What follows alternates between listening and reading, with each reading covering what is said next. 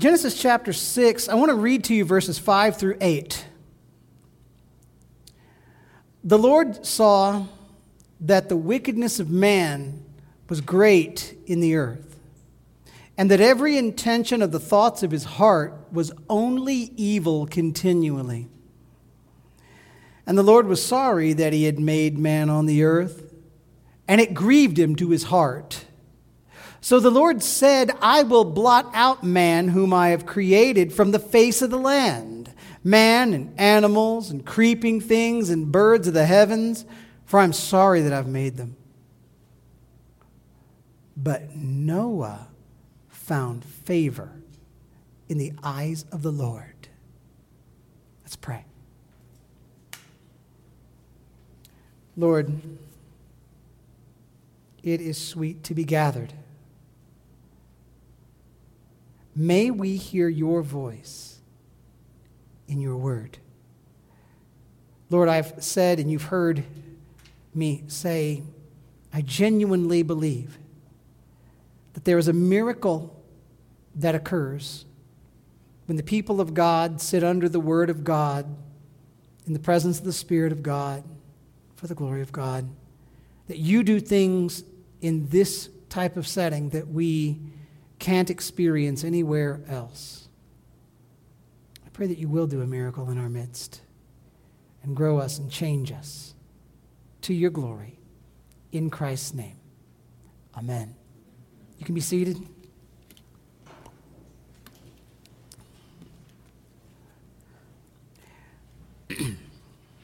We live in God's world. And no matter how beautiful or how ugly things get in this world, that fact never changes. The Lord made us. The Lord rules us. The Lord is in control. And those might be difficult thoughts for somebody to think in an era when violence and viruses disrupt our lives. But a look at the Word of God, even in its earliest chapters, will show us that what we experience today most certainly does matter. It surely is no surprise to God. And what we experience today is not at all hopeless. Today's message honestly has a little different feel than some of the ones you have at Providence because, again, we're back together and I want us to do something a little different in the fact that we're not going to be only unpacking a single passage, but a section of Scripture today.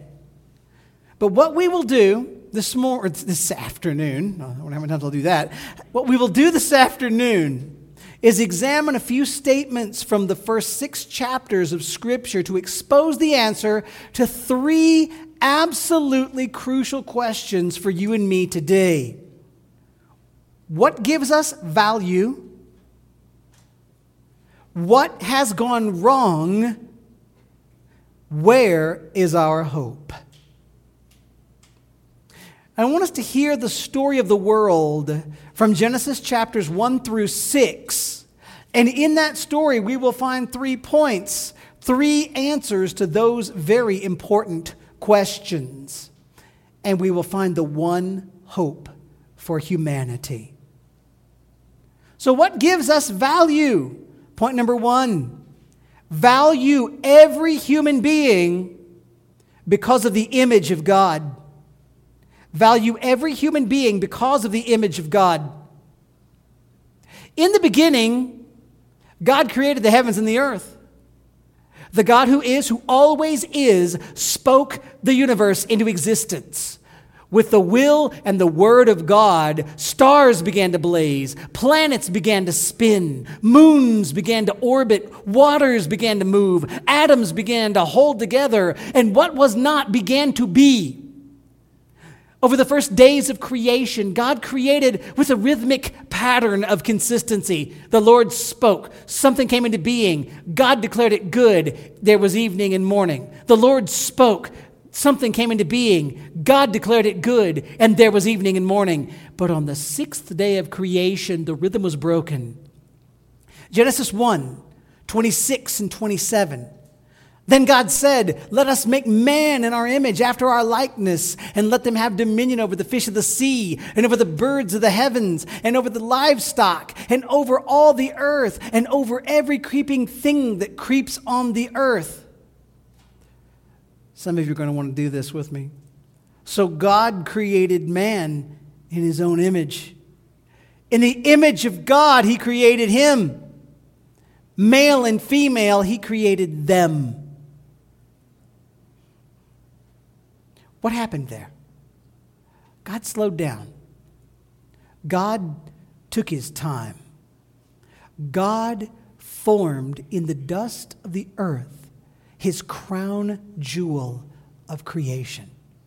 On the sixth day, God created mankind. When God created us, he didn't simply declare us to be good. He declared humanity to be very good. Super good. Why was humanity so special, you ask? Well, unlike all the rest of creation, mankind was the only part of God's creation that God fashioned in God's very own image. Humanity bears the stamp of the God who created us. What does it mean to be made in God's image? For one thing, we have personality. Well, at least some of us do. We have souls, right? But the rest of creation does not have souls. Animals and trees don't have souls, only people. Also, two, those souls that we have, they last forever.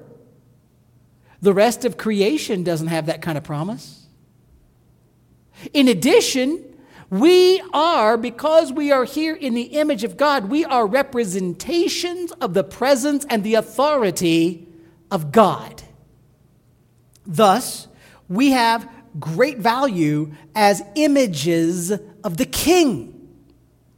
And most importantly, we exist with a purpose. To display to the universe around us the greatness, majesty, and glory of Almighty God. All of this gives us our value. All of this gives us our worth. All of this gives us our purpose. And even today, thousands of years later, the imprint of God on humanity is what gives every human life its value.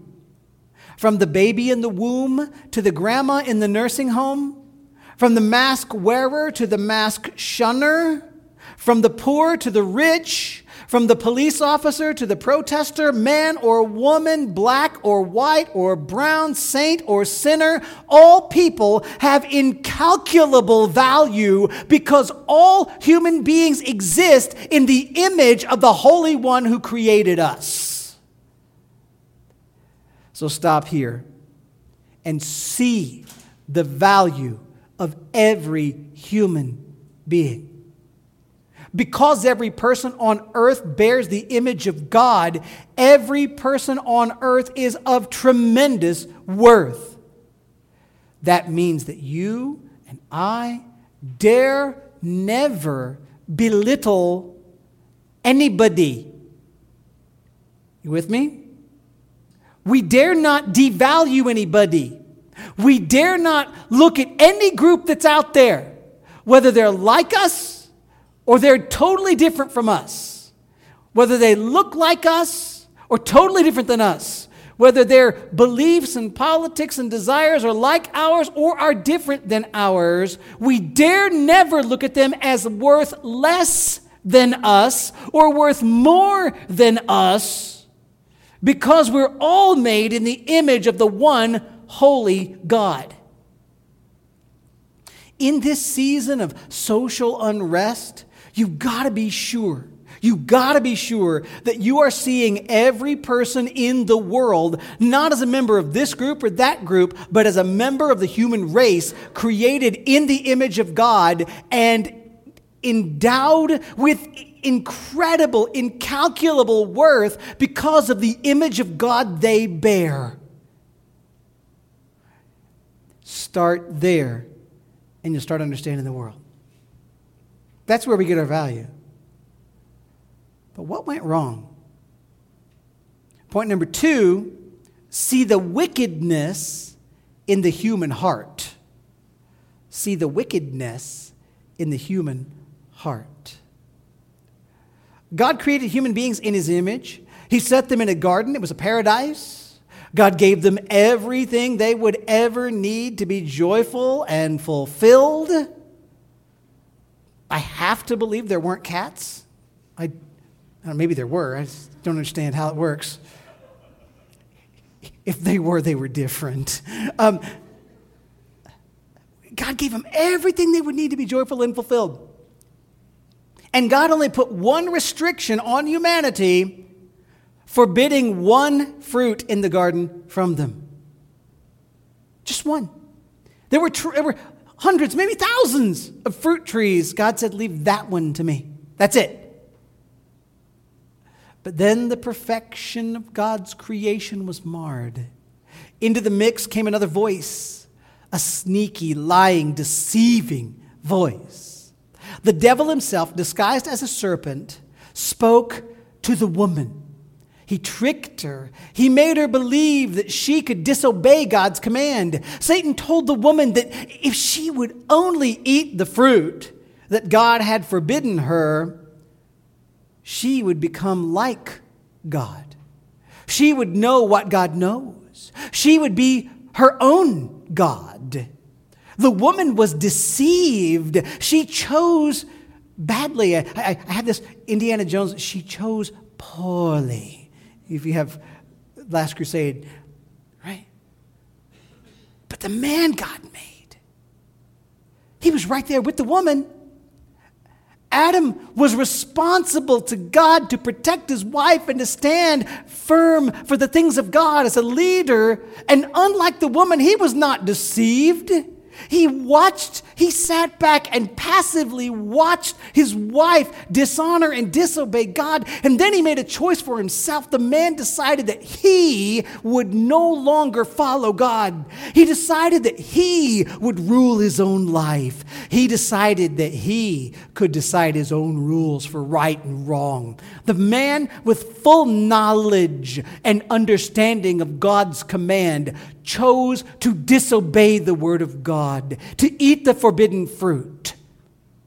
And at the moment of man's rebellion against God, all of the universe was changed. God's creation fell. Everything in the world, from humanity to animal life, to weather patterns, to the lives of stars and planets, was impacted by the sinful choice of mankind. God's word tells us all creation groans under the curse of man's sin against his Creator. Romans 8:22 and 23. And in the lives of mankind, many things happened as a result of us rebelling against God. Death, of course, was the prime consequence of sin. Humanity began to die. That means that sickness, weakness, bad sinuses, allergies, and broken bones, heart disease, cancer, asthma, arthritis, aging, death entered the human experience, and it would have never been there before. Besides the horrors of physical death, though, mankind lost his close relationship with God. People found strife in their relationships to one another. Work became a burden. Marriage became strained. Communications between men and women was messed up. And every bit of this was caused by the rebellion of man against God. You know, Satan may have believed that he won at that moment, but he was wrong. The Lord knew what Satan was going to do. The Lord knew what humanity was going to choose. Before God ever created us, he knew what we would do. God had a plan, and God's plan was that God would display God's grace and God's justice. And right away, God showed mercy to Adam and Eve because he clothed them. He put clothes on them. He spared their lives. And the ultimate kindness of God was promised to the couple because he made a promise that a descendant from the woman would come and crush the devil. God would send someone into the world to rescue fallen humanity. Well, since God made a promise like that in the garden, the man and woman shouldn't have really been surprised when God was gracious enough to allow the woman to bear children. 2 sweet little boys, Cain and Abel, were born. But the taint of sin marked the children of Adam. In fact, Cain was a lot more like his parents than you might have expected, because in Genesis chapter 4, Cain gets angry with his brother. Why did he get angry with his brother? Cain was furious that God would accept an offering from Abel when God did not accept an offering from Cain. This young man, now get this, don't let this pass you by. This is humanity right here. This young man believed he had the right to approach God in whatever way he saw fit, and he was offended. How dare God tell Cain what was acceptable or unacceptable worship? I will do it my way, thank you very much. And the rage of Cain is still felt in our world today, isn't it? How many times have you heard somebody tell you how the world ought to go? How many times have you heard people say to you, well, the God I believe in would never do what the God of the Bible says he's done? How many times have you heard somebody suggest, oh, truth is relative. That might be your truth, but it's not my truth. How many times have you known people to threaten or even do violence to other people because the other people just won't applaud their view? If you won't promote what I do, if you won't wave my flag, I'm going to take your job. Cain took his rage out on his brother. And in a despicable moment, Cain deceived, attacked, and murdered his brother. So we can add to the scars of sickness, relational difficulties, and work-related stress and marital strife, the horror of violent crime enters the human experience. And they are all caused by our sin and our separation from God. Humanity spirals down a terrible path. God banished Cain from his presence, and for a moment, it all feels like it's lost. As humanity grows and progresses, the evil mark of Adam's sin and Cain's sin of rebellion against God, of rebellion against God's ways, seems to be becoming more and more prevalent all over the world. The wicked man Lamech, he's a descendant of Cain in Genesis chapter 4, verses 19 to 23. The wicked Lamech, he is the first person we see in the Bible who perverts God's design for marriage. And Lamech writes a song boasting about murdering a man who had simply insulted him. He thought he could do violence to another person, kill another person because another person hurt his feelings. Then in Genesis 6, we see that the men who should have been following God have angered God by throwing off all moral restraint. They filled the world with sexual immorality and violence. And God saw the corruption of humanity, and God was angry, rightly so, justly so. God saw the line of men who should have been God's own followers, and they were selling themselves out for physical gratification, and God decided that things were going to change. No longer would God put up with it. God was going to change the world. God was going to judge humanity. And then we see what we read in Genesis 6, starting at 5 through 7. The Lord saw that the wickedness of man was great in the earth, and that every intention of the thoughts of his heart was only evil continually. That's a Bible verse you should know. The Lord was sorry that he had made man on the earth, and it grieved him to his heart. So the Lord said, I will blot out man, whom I have created from the face of the land, man and animals, and creeping things, and birds of the heavens, for I am sorry that I've made them. The Lord God looked down onto the earth, and he saw right into the hearts of humankind. And what did God find there? He looked into human hearts just like yours, just like mine. And he saw an inclination toward evil and not toward good.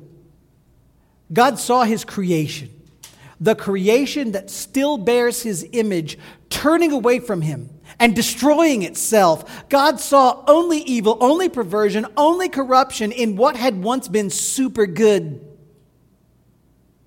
What has gone wrong in our world? We're sinners in rebellion against God. That was true in Genesis, and it's true today. What's wrong with our world is sin, and it should be no surprise that it affects everybody. Every person guilty of racism is guilty of sin. Every person doing violence to another person or destroying another person's property is guilty of sin. Every person harshly judging others for their views on health issues is in sin.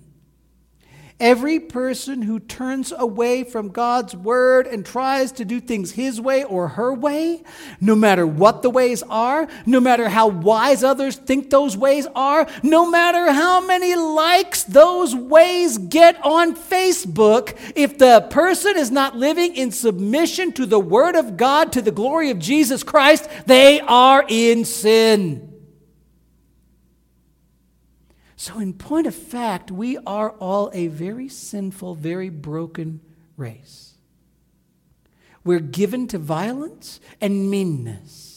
We're given to license and lawlessness. We have darkened hearts. We have entered a state of rebellion against God that deserves God's judgment, that deserves God's wrath, and we have entered into a state of brokenness, and it is impossible for us to do anything that will fix our lives or our society by our own efforts. We need a Savior to forgive us and bring us out of our brokenness, or we will destroy ourselves and one another. How did God respond in Genesis 6 to all this? God was grieved. His holy heart was affronted by the rebellion of humanity. God actually felt sorrow for ever creating these people who had turned so wicked. Now pause. Just a second. God's sorrow is not the sorrow of regret over a mistake. God doesn't make mistakes. God wasn't caught unaware. Yet God, because of God's perfection, will not tolerate it when his creation rebels against him. The holy justice of the Almighty God must be satisfied. Thus, God chooses to do a thing that many of us would find unbelievable. God says he's going to blot out all of the people he had made. God is going to remove from his sight all the rebels, all of humanity. So in a very real, very literal sense, in Genesis chapter 6, God is saying, because they have all become evil, I'm going to kill them all. And you might be thinking to yourself that, well, God shouldn't kill people for sin. But have you forgotten that those are exactly the rules that he started us with? God told Adam that if he were to rebel against God, if he were to disobey God's command regarding the fruit, Adam would surely die.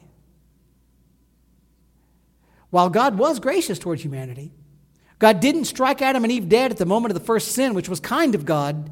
God still had a promise to keep. God still owed all of humanity death. So no, God was not being unfair when God decided to destroy all of his creation that he made by his power for his glory. And because we're sinners against God, friends, we deserve God's righteous judgment too. We deserve death. We deserve hell because we have rebelled against God. And because we're broken in our rebellion, we've broken the world. Crimes and cruelty are part of our society. And the question is, what is our hope? In Genesis, the hope was found in that promise God made in the garden. God promised a man to come who would crush the devil. That man would not come, though, from the line of Cain. No, God graciously gave Adam and Eve another son, a young man named Seth. And Seth's family line would carry the promise of God. And Seth's family line would carry the only hope for humanity. So what is our hope? Point number 3. And I'm going to tell you, this applies to the big question of universal, what is our hope? And it applies to what is our hope today, friends. Believe that Jesus is our only hope. Point 3, believe that Jesus is our only hope. Listen to verse 8 of Genesis 6. But Noah found favor in the eyes of the Lord. It's so good. Here we see a spark of hope, a beautiful spark of life. The Bible says that Noah, a descendant of Seth, found favor in the eyes of the Lord. There's a hint here of hope. We need that hope, and we need the hope that it points to. Now, notice 2 important words in verse 8 real quick. Pay special attention to the word found and the word favor. Found and favor. If you're an underliner in your Bible, I would underline those words. Noah, what did he do? He found favor. Noah did not earn favor in the eyes of God. This is not telling us that Noah is so very good, so very righteous that he earned the favor of God. No. The favor of God was given to Noah, given as a gift to Noah. In fact, the word for favor could easily be translated grace. And what is grace? Grace is a gift of God that you didn't earn. You can't pay for grace to deserve grace. Otherwise, grace is not grace. If you buy grace, grace ain't grace. No, the grace God gave Noah is a free gift in much the same way that God's grace to anyone has always been a free gift. So what happens next in the story? You guys know the Bible story in Genesis 6, don't you? God commands Noah to build an ark, a big boat. The boat was going to be large enough and seaworthy enough to carry everyone who would enter into it to safety. I saw recently at somewhere between 68,000 and 79,000 square feet of deck space. That's not bad.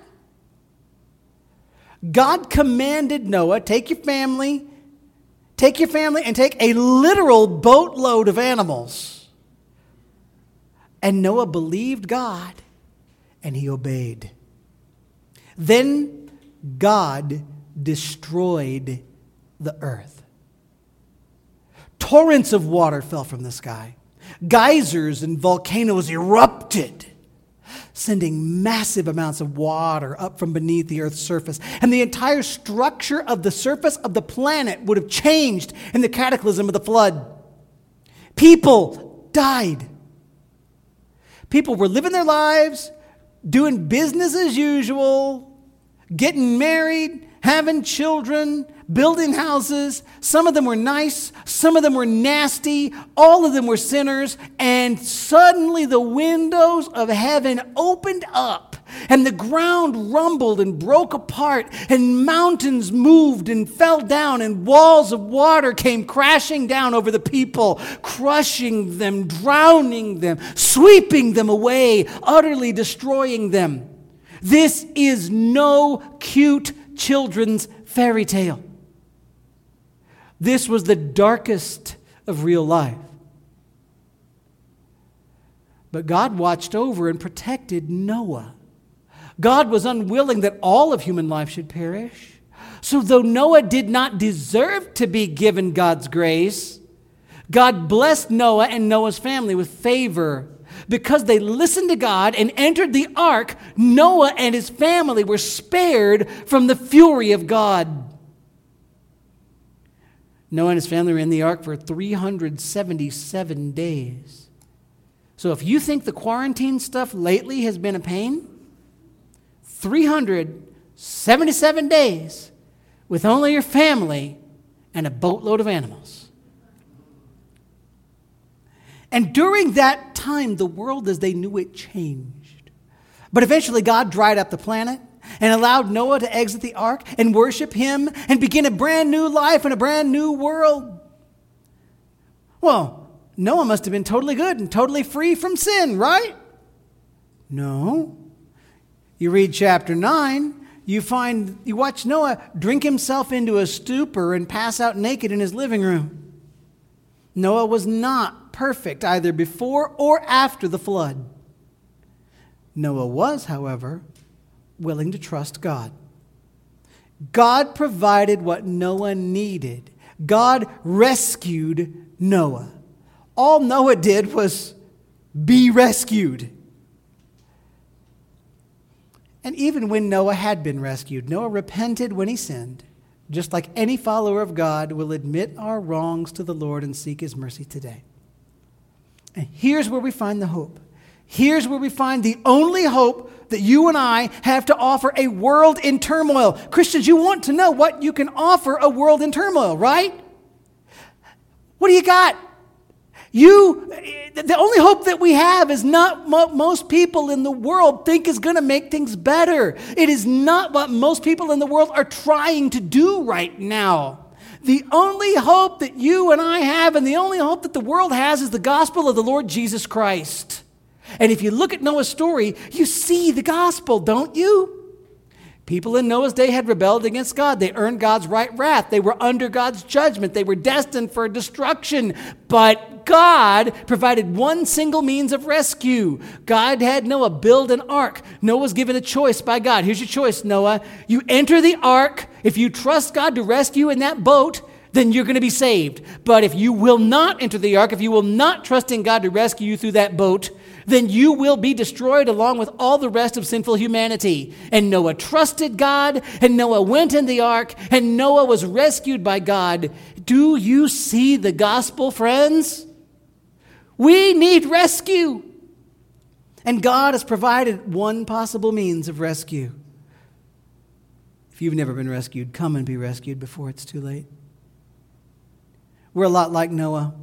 We live in a sinful world. We live among a people who sin against God, and we sin against God our very selves. We deserve to be punished by God for our sin. We should be destroyed by God's wrath. But God has offered grace to the world. God has made a way for you and me to be rescued from his wrath. God has built an ark for us to run to be saved. But the way that God has made for us to be saved is not a big boat. Instead, God's plan to save humanity is through the gracious sacrifice of God's very own Son. Jesus Christ died to pay the price for the sins of all of God's children. Jesus died and rose to life again to redeem God's people. And everyone who runs to Jesus and shelters under his precious blood is saved. So today, you are hearing me, and you're part of one or two groups. Whether you're in this room, whether you're on Facebook or wherever, if you hear me, you are part of one of two groups. You might be one of the people outside of the ark. Maybe you've never turned from your sin and placed your trust in Jesus Christ for salvation. If you have not, you are in great danger. There will come a day when the wrath of God is unleashed on those who have rebelled against God. And if you have not been hidden in the grace of Jesus, you will be swept away and destroyed. You will be cast into hell forever. So if you haven't come to Jesus yet, come to Jesus today. Don't wait. You have no guarantee that you will get another chance. Confess to God that you're a sinner. Let go of trying to be your own master. Believe in Jesus. Ask him for mercy. Commit to follow him as your Lord from today forward. The Bible says, repent and believe in Jesus and you will be saved. I would guess that it's most likely that most who hear me today have run to Jesus. There's probably a time in your life when you turned away from your sin. Remember that. You rejected sin. There's a time when you decided you don't want any longer to live for yourself by your own rules, but instead you saw Jesus Christ was your only hope to be saved. If you're saved, you cried out to Jesus, Lord Jesus, please rescue me. And Jesus Christ gave you new life. He forgave your sins. He shields you from the wrath of God that you deserve. Listen, if you cried out to Jesus, God will not punish you for your sinning against him because the sin you've committed against God has already been paid for perfectly by the blood of Jesus. And now, because you have surrendered your life to Jesus, you are committed, aren't you? You are committed to live for Jesus, to joyfully obey everything he has taught you in the Word of God. No, you're not perfect yet, but you're forgiven. And you're committed to obey the Word of God in Christ if you are truly a Christian. If you've come to Jesus, let the picture of Noah and the ark remind you of the great rescue God gave you. Praise God for his grace. Live graciously toward others. Make it your life's ambition to call other people to run to Jesus for rescue before it's too late. Because there's a whole world out there that needs that message. And live for the glory of the God who saved you. Christians, what gives us our value? Every human being has value because we're made in the image of God. What's gone wrong with this crazy world then? The world is broken by sin. There's not a bigger, better answer than that. We will never fix this world in our own power. So what's the solution to the problem? The solution is the grace of God in the Lord Jesus Christ. So what do? Be committed to Jesus. If you're not yet committed to Jesus, you need to be committed to Jesus. Believe in Jesus. Be saved by Jesus. Surrender your life to follow Jesus. Then what do? Look at the world with new eyes, the eyes of heaven, and see that every person on this earth has value because of the image of God that they bear. And then you work to try to repair the brokenness of the world by calling every single person everywhere to turn from sin and put their trust in the Lord Jesus Christ to find salvation. And friends, if we will obey Jesus, go and make disciples of all nations, if we teach people to obey everything that the Lord Jesus has taught us in his word, then we will change the world by the grace of God, one life at a time. What does that mean? That I'm preaching a sermon here telling you not to participate in the political process or do whatever else you could do to make the world a better place? No, I'm not.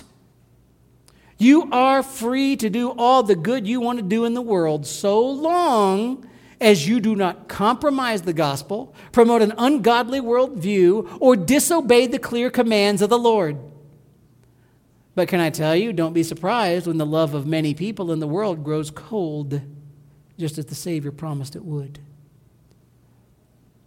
You need to know that the only power that will move humanity out of brokenness and into God's design for us is the soul-saving gospel of the Lord Jesus. Church, I think this message is especially important for us today. We live in a time of unrest. There are many hurts, real hurts. There are many contrary views as to how to fix society. But how about even as we look at society, we remember what we saw in verse 5 of chapter 6. The Lord saw that the wickedness of man was great in the earth, and that every intention of the thoughts of his heart was only evil continually. If you and I are left to ourselves, our hearts will only produce evil thoughts and godless intentions. The solution to that kind of world is not better politics. The solution is Jesus. Mankind does not need to be made better. We need to be made alive. Mankind does not need a helper. We need a rescuer. We don't need healing. We need resurrection. As a pastor, I'm not going to tell you how you should respond to every little aspect of the world's political struggles. You're not going to see me all over Facebook telling you what group's right and what group's wrong. But as a pastor, I'll tell you this. You need Jesus. I need Jesus. And every single person in the whole wide world needs Jesus. And only the salvation that the Lord offers us can change a human heart. Only the Word of God will lead us to true justice. Only the presence of the Holy Spirit can give wisdom and holiness to the decisions we need to make. We don't build an ark. Jesus is where you run for refuge, rescue, and resurrection. We point people to Him. We call on people all over the world of all political persuasions to turn from sin and trust in Christ, because trusting in Jesus is like stepping on the ark. Turning to Jesus is a sign that God has already changed you, and turning to Jesus is where you find hope for a world that wants to tear itself apart. But thanks be to God. The ark floated. Thanks be to God, the Savior rose from the grave. Thanks be to God, all who call upon the name of the Lord Jesus in faith and repentance are saved. Thanks be to God, the Holy Spirit indwells every single person who's ever been saved. Thanks be to God, He has never lost control of His world in the past. Thanks be to God, He has not lost control of the world today. And thanks be to God, He will not lose control of His world in the future. Friends, will you pray with me?